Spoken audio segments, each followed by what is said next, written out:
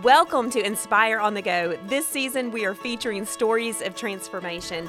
Each person has a story, and we want to celebrate what God is doing in the lives of others.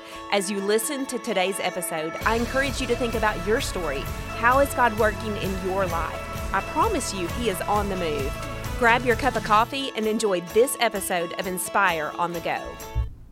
Hey, sweet friends, it's Andrea. I hope that your day is off to a great start. I am in Dallas, Texas. I love Texas. I was speaking to a group tonight and I said, everything is bigger and better in Texas. Let's not forget chips and salsa, a little bit of guacamole, maybe some cheese dip, and the malls. Y'all, they're awesome here. So I'm excited about being in Dallas, Texas, and my really good friend, my sweet friend, Rachel Lovingood is here. Hey, Rachel. Hey, Andrea. And I'm not from Texas, so I'm in Dallas with you. That's right. I know. I love it when I see something on my schedule that says I'm going to be in the same place as Andrea Lennon. It always makes me smile and makes me happy. So it's always good to see you. I love seeing you. The Lord crossed our paths a couple of years ago, maybe several years now. Time is flying. I don't even want to talk about We don't want to count the years. No. But when we have a chance to get together, it's like we've just no time has passed. I think it's because we have so many similarities. Leadership, working with churches, working with people, women's events, that kind of thing. You just kind of feel like kind of sisterhood bond. Yes. When I first knew, I just loved you. No, I have no idea. Okay. I don't get that a lot. So. Okay, I've not told you this story, so this will be great for us to unpack together. You and I were talking because you were speaking at Inspire Women's Conference. Okay. You did that for a couple of years. The women of Arkansas adore Rachel Lovingood. My favorite. And so I was talking to you and having that all-important, meet the speaker, cast the vision, pray together, professional conversation, and I was getting my oil changed at the time, and so I was hiding in the bathroom trying to make sure that you didn't know where I was because I wanted to present this strong professional front. And so now I can tell you I was in the bathroom hiding, and I probably don't need to confess where I was. I'm not sure, but it could have easily been an odd place, or my life back then it probably was at a ball game or probably a practice or so. Yeah. Hey, that's another thing we have in common. Sports. I know.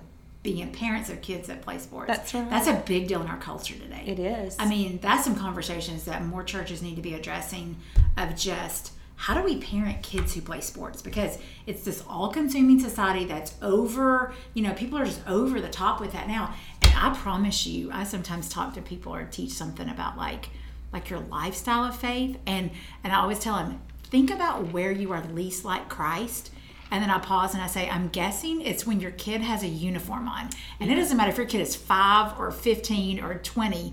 If they have a uniform on, that's that moment in which you just are not always that worried about being like Christ. And I just sometimes cringe, and hearing and seeing some of the things I've said and done or other people I'm with. So anyway, that's maybe a conversation for another day. Maybe so. I will confess that there have been moments whenever I do not have that gentle, quiet spirit that Scripture speaks about at the ball game.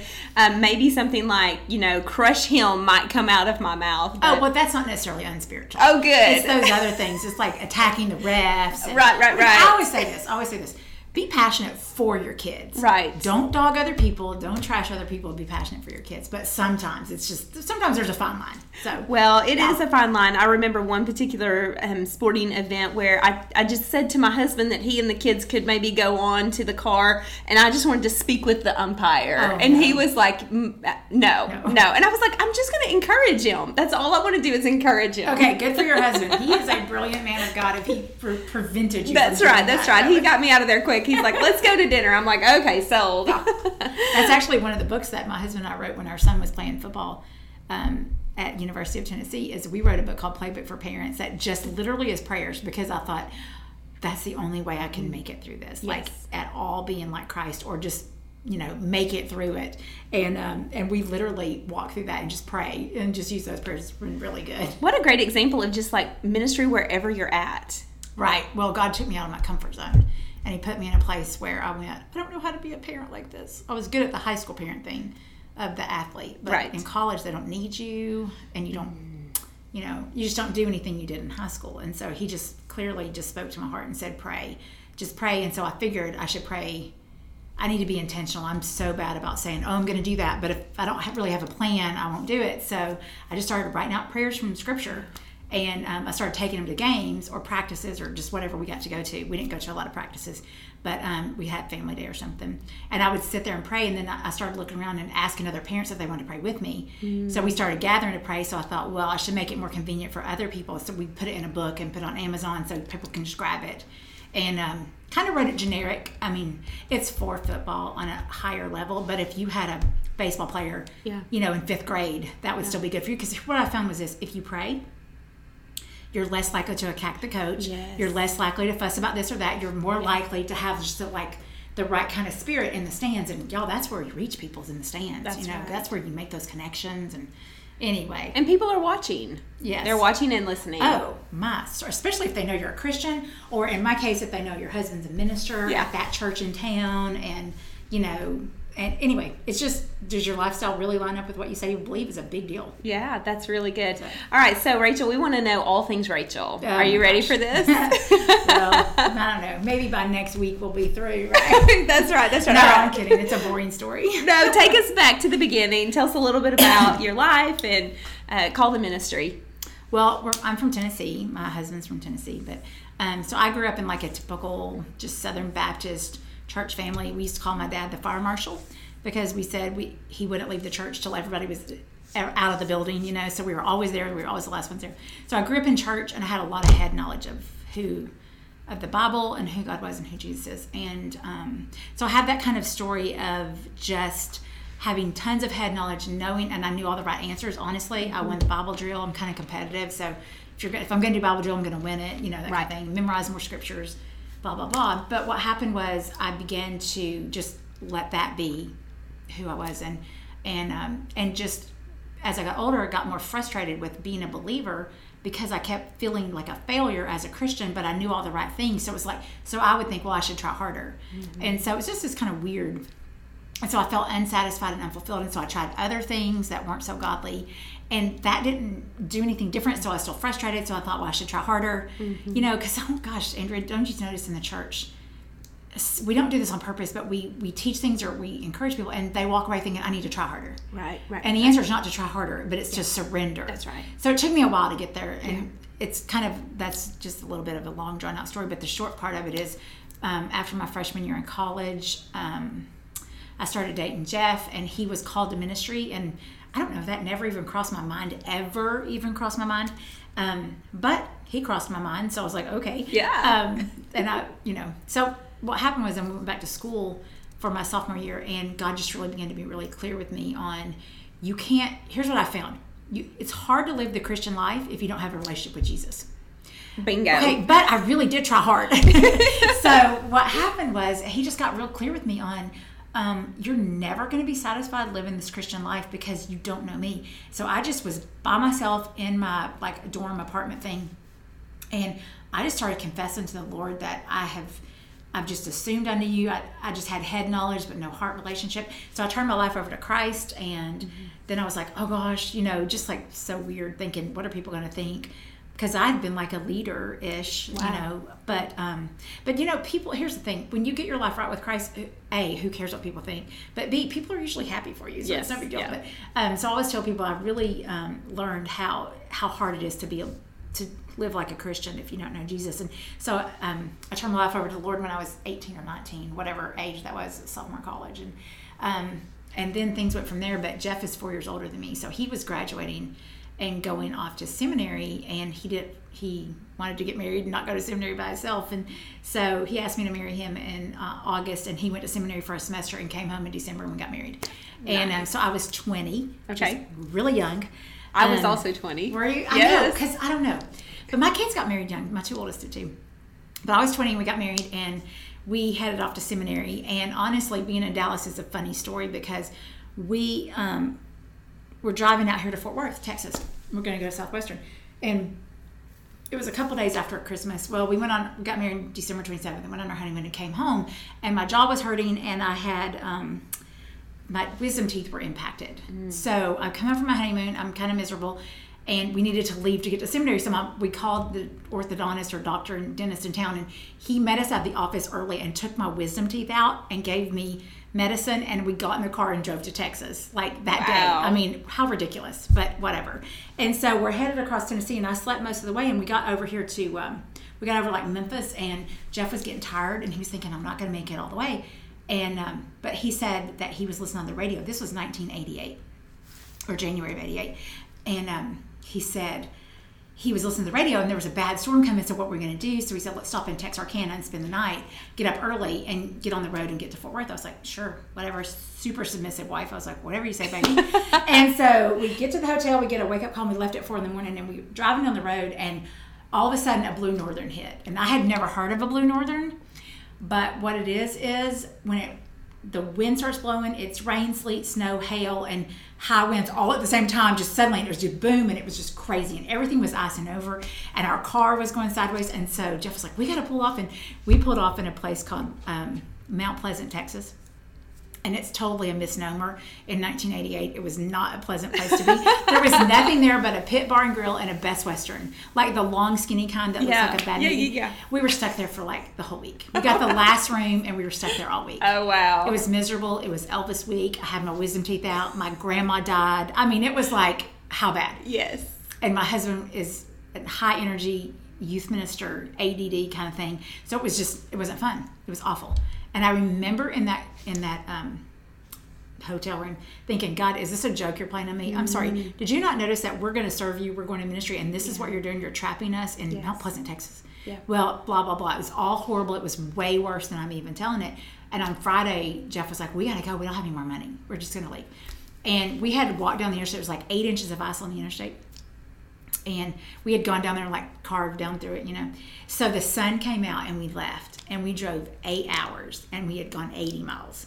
It was the worst I've ever seen. That is. Yeah. And so sometimes we would get out and take turns like on the overpasses to push the car over the overpass. So anyway, we couldn't go across Lake Ray Hubbard because the sun was going back down. And all you Texas people know when you have that kind of stuff, and it's going to freeze back up. So we pulled back off in Royce City, Texas, and the hotel was full, and there was nowhere to stay. And so Jeff says, I'm going to call the local First Baptist pastor. And I said, babe, this is East Texas. They could be axe murderers. So anyway, so the pastor told us to come over to his house, and he put us up for the night. And the whole long-winded story of that is that he asked Jeff what he was doing, and Jeff said, I'm in seminary. I'm going to be a student pastor. And he said, well, we're looking for a student minister. And we were like, what? And so he called that night. So Friday night at like 9 or 10, and all these people came over to the pastor's house. It was right by the church. And they interviewed Jeff for the student pastor job. And the next morning, the rest of them came over for breakfast. And 2 weeks later, we were serving at that church. Wow. So it's one of those stories where God didn't, I never heard and walked an aisle that I was called to ministry, but I knew I was going to marry Jeff, and he was called to ministry. Therefore, I was called to ministry.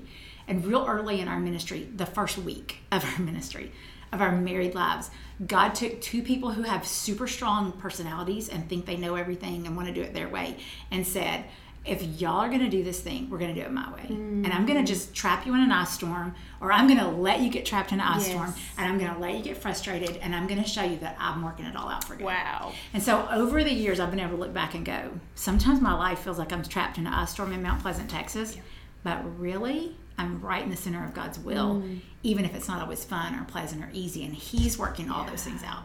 So it's super cool, and we learned so much of that church, and that was our first church. That is amazing. 31 years ago. What a great story. I mean, but also, like, what a good God. Oh, yeah. Now, we're both, you and I were talking about having strong personalities, and my husband is a very strong personality, and I'm a very strong personality.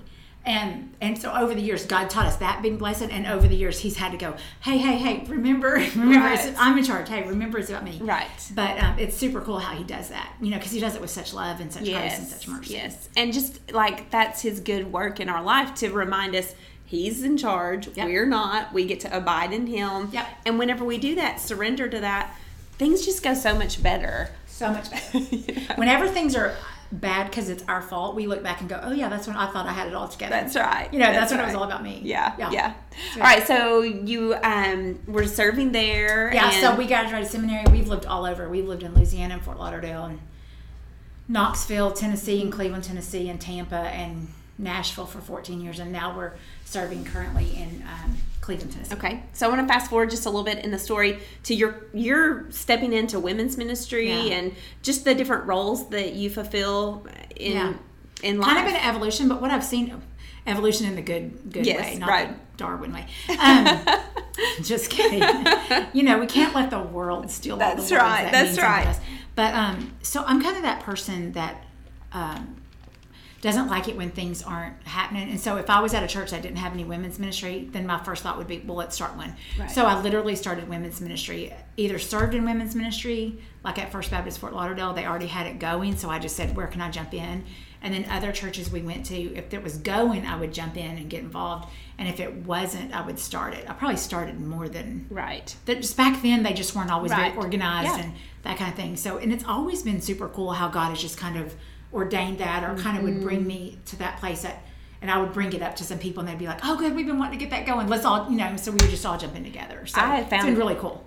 I found that to be true, like when you're just stepping into the ground that he's already plowed, in a sense, and then you get to just enjoy that favor, in a sense, of just what God has already been doing, and then to take it to that next level. That's really cool. So what has been the biggest challenge in the process of serving in women's ministry, and what is the biggest blessing?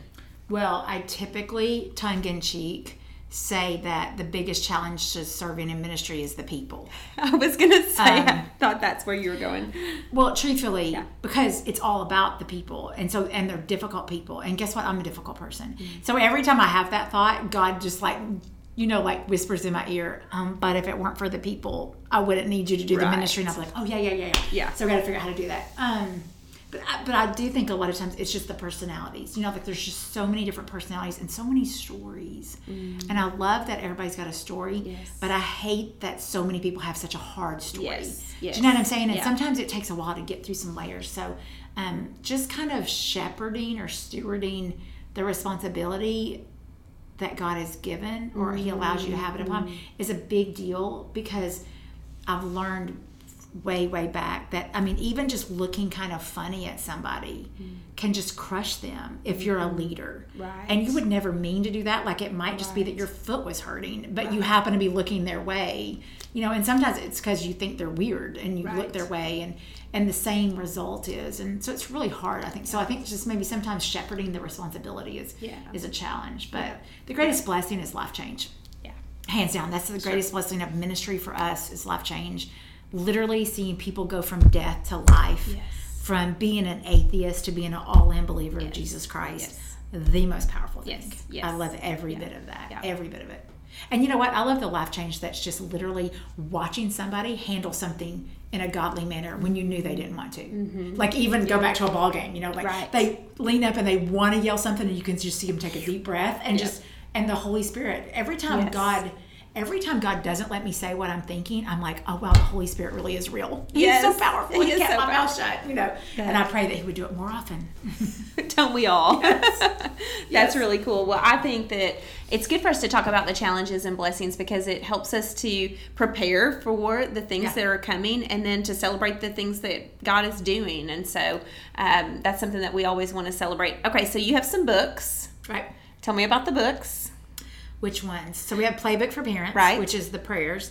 So Lifeway has published a couple books I wrote with some friends.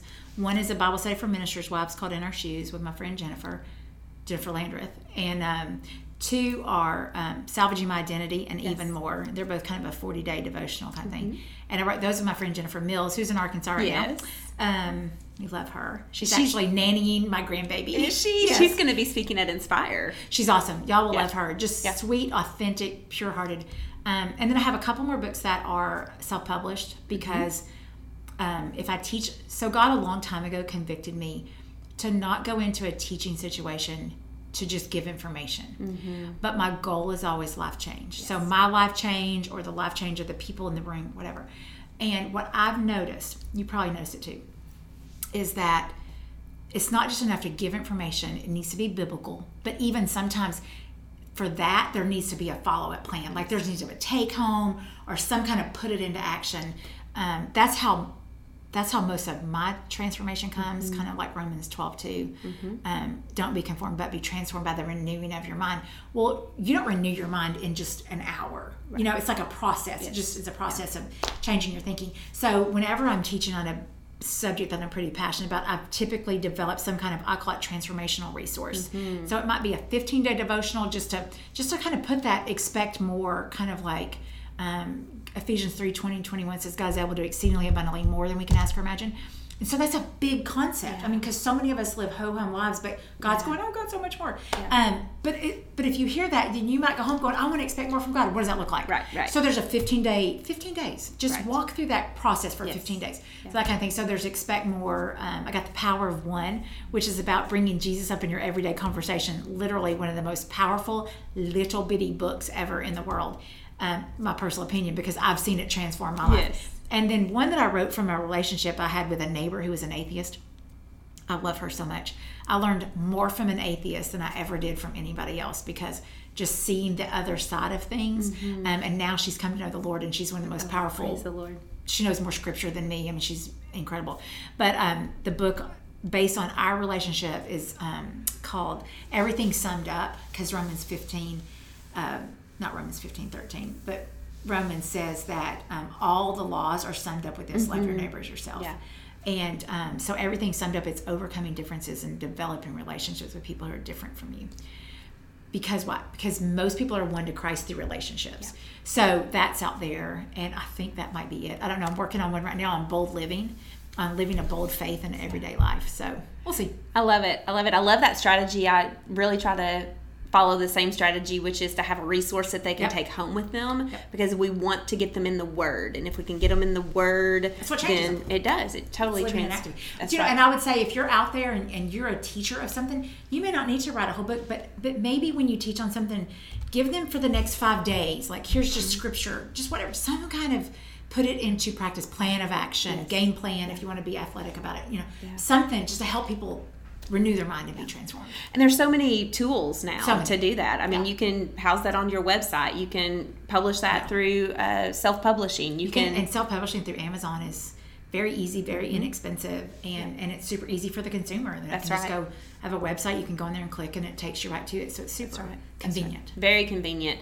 And it really does stretch us. I think this is, and I want to ask you this question, but because you both write and speak. And so the benefit of those two disciplines together, I think it's pretty important for a well-rounded ministry. So speak about that. And I've had people ask me, so do you prepare lessons and then write a book, or do you write a book and then prepare lessons? And I would say yes, both and. So sometimes somebody asks you to speak on a subject and you're like, I love that. And you study and you prepare, and as you're preparing, you're like, oh my goodness, this could turn into such and such, and the resource kind of speaks to itself. Then sometimes, for instance, Power of One was written because I was terrible at personal evangelism. Terrible. It's not my spiritual gift, and I just avoided it and was like, my husband has that. If I encourage him, that's so much better anyway, right? I'm such a, queen of justification. But God convicted me about it. So years ago, and so I was like, well, I need a plan. So what would that look like? And so I really prayed through it. So I wrote that for me. And then I thought, well, if it's something that I need, then obviously there's other people that can need it too. Yes. So then I, made it available. Then I started teaching on it. So that one was that way. Salvaging My Identity came because I was writing curriculum for a student ministry, and wow, Identity Crisis in America. Yes. That's still, by the way, a #1 bestseller, or is still in the bestseller list at Lifeway, because the subject is so huge.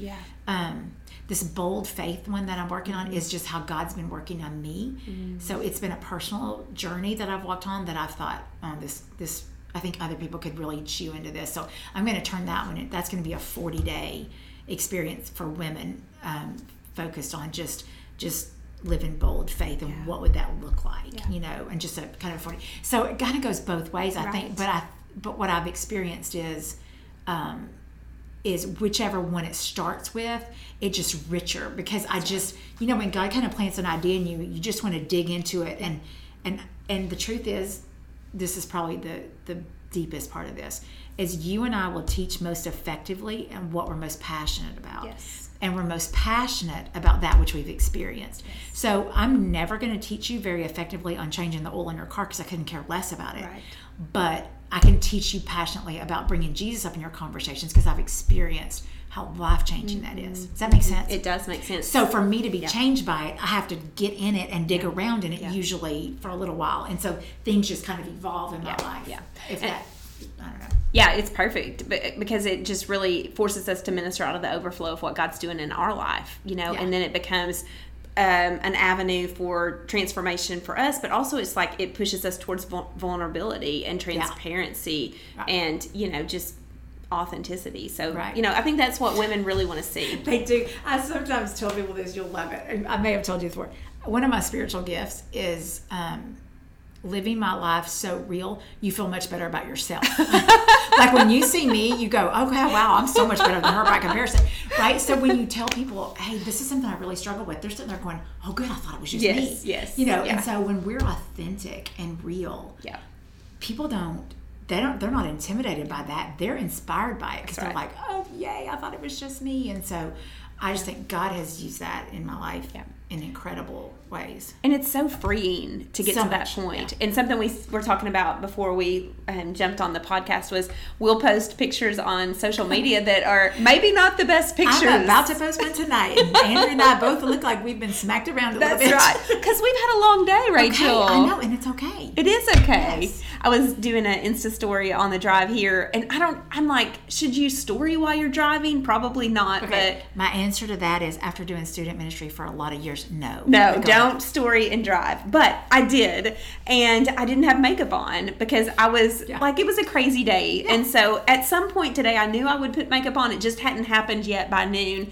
And I was like, I don't even care. I'm like, this is real. This is me. Yeah. And it's just like, I don't know if that's just part of my age. Like, I really just don't care or what it is. I hope that it's becoming part of our culture. Yes. And I do see a lot of that. You do see a lot of pretty people in the world who aren't so worried about looking perfect, but just being real. So, and, I love those Dove campaigns, and I'm always looking for like Dove brand lotions and stuff because I just want to support them because I like what they're doing with just that natural, true beauty. And everybody doesn't have to look the same. So, that's cool. And hey, if you're not going to see a whole bunch of people till later, don't worry about putting makeup on till later. My makeup process is different every single day. It's about 5 minutes in because I told somebody I can get ready so fast because I can spend longer, but I don't look any better. So I figure my ROI is much shorter if I just spend less time getting ready. Then I don't feel bad about it. That's great. That's great. All right. So Rachel's going to be in Arkansas coming up in February. That's right. And tell us about that event. Going to be over at 3rd Street Baptist Church in Arkadelphia. Awesome. Well, Tammy White has a team over there at that church, and they do a great conference. They just all the details. It's just a lot of fun. I actually got to speak at it last year. Had a great time. So I know it's open if anybody's in that area and you want to jump in on that. It's 3rd Street Baptist Church, or you can go to my website. I think the link is on there too. Okay. And tell us your website. RachelLovinggood.com. Awesome. And then you'll be back in Arkansas in October. I know, I'm so excited. Ministers Lives at the conference, That's right? So Rachel's going to be our keynote speaker at the annual meeting for Ministers' Wives Luncheon, and we are so excited. Haven't had a chance to tell you this. This is just brand new information. Surprise. Our theme is radiant and how to live a radiant life for Christ and what it looks like specifically for ministers' wives. And let's speak to that just really quickly because that is such a unique calling. It's such a unique spot for a woman to step into, and there's a lot of pressure. So speak to our ministers' wives and love on them for a second. Okay, so the Bible study that I did with my friend Jennifer is called In Our Shoes, for a very specific reason, because it does not matter how nice your friend is or how much she wants to. Nobody understands us unless they walk in our shoes, because it's just different when you're married to a minister. And we can appreciate everybody, but just to understand that sometimes it just takes, walking that same path. So I love that about the sisterhood of being a ministry wife. And, there's more and more people that are coming into ministry as a wife after their husbands spent 10 or 15 years in the secular world or in the business world or whatever. And that's quite shocking. And, it's just one of those things where we need wives who've been around to just available to love on and encourage and support. And I love, there's online communities, there's Lifeway does some various kind of leadership things, and there's usually Minister's Wife tracks at those. I get to share at a lot of those. I love that. I love to connect with Minister's Wives because we just have a unique calling. And whether your calling was specific when you were a teenager and you knew you were going to ministry, or whether your calling was more like mine where you knew you were going to marry this guy and he was called to ministry, or whether it's a surprise, you were working at Bell South and now you're, the executive pastor. There's just all of these different kind of things. And there's just some different things that we have to navigate. We do things a little differently. Friendships are different. Marriage is different. Bad, good, or whatever. But I would always say, I always encourage ministers' wives with this. God knew who you were when he called you. And he doesn't expect you to be somebody else. And most of us went into ministry, or at least I did a long time ago, thinking, oh no, I'm supposed to be just like her because she's my picture of an ideal minister's wife. But an ideal minister's wife is one who knows who she is in Christ and who trusts him to guide her. Yeah. And just is doing everything she can to be the wife, the mom, the friend, the business person, whoever that God's called her to be. And just understanding that God wasn't surprised when he called you into ministry. You might be surprised, but he wasn't surprised. And he knew you with all your personality quirks and all your, giftedness that you were going to be in ministry. So just trust him to use you however he's got you or wherever he's got you. Amen. Well, we can't wait to have you in Arkansas. I know that state, Arkansas, is special to you because you have some family there. It is. My daughter, my son-in-law, and one of my grandbabies live in Fayetteville. And so anybody that wants me to come to Arkansas, you just holler and I'll swing by and see them on the way. So it's all good. Perfect. All right. Thank you. Thank you, Rachel, for joining us. We love you so much and are so thankful for how God always uses you in a mighty way. So we'll catch you next time. Well, it's my pleasure. Jump back on anytime. Andrea, I love what you do. Thank you. Thanks for listening. I hope today's episode helps you embrace the full, free, abundant life that God provides. Don't forget to follow, like, and subscribe to Inspire on the Go. If you would like more encouragement to help you grow in your faith, visit my website at AndreaLennonMinistry.org. Come back next time and enjoy another episode of Inspire on the Go.